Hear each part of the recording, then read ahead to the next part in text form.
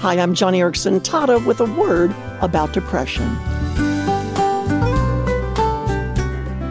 Now, I'm no certified biblical counselor, and I'm not a psychiatrist, but after living with suffering as long as I have, I think I got something useful to say. I spent too many hours battling my way up and out of the blues to not have at least something to report that's helpful, especially if today you are feeling weighed down. And I know that feeling. Just recently, I damaged a nerve in my right arm, and I have lost the ability to feed myself. Now, just think about that. Because if all of a sudden you lost your ability to raise your arm to your mouth, making it impossible to feed yourself, wouldn't that be depressing? Well, if you say yes, then bless you for being honest and for understanding my plight.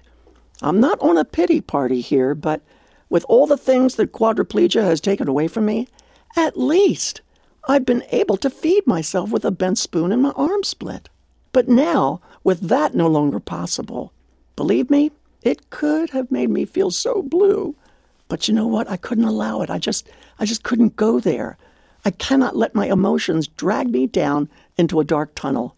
For me, at least, depression, that terrible darkness that makes you feel so hopeless, depression is the worst. It's the pits.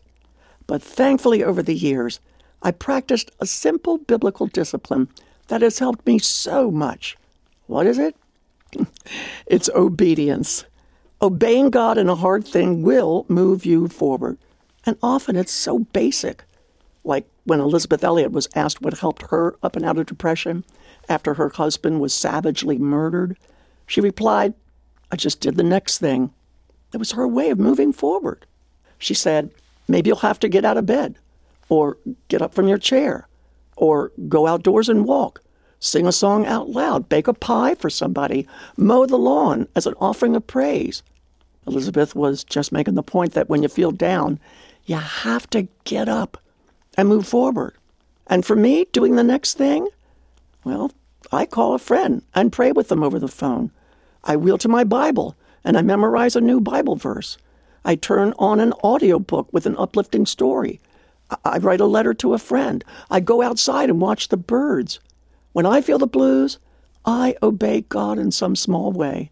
And it's how I can move on. It's a little like what Moses did. I mean, this great man of God was totally bewildered and frustrated when God's people kept stubbornly rebelling. And finally, he throws up his hands and cries. And God says to Moses in Exodus 14, "Why are you crying out to me? Tell the Israelites to move on." In other words, stop singing the blues, Moses. Get moving. You know, amazing things happen when we obey. God's unfolding purposes open up to us when we trust God in obedience. Oswald Chambers once said, "All God's revelations are sealed until they are opened to us by obedience. Immediately you obey, and a flash of light comes. Obey God in the thing he is showing you, and instantly the next thing opens up. The tiniest fragment of obedience, and heaven opens up to you." Oswald Chambers has it right. When we obey, God's power is within reach to help you rise above your saddest circumstances. There's much more to say about this, and so I'd love to send you my new booklet, Navigating Depression, Hope for Heavy Hearts. So if your heart's heavy, then ask for my booklet at johnnyradio.org.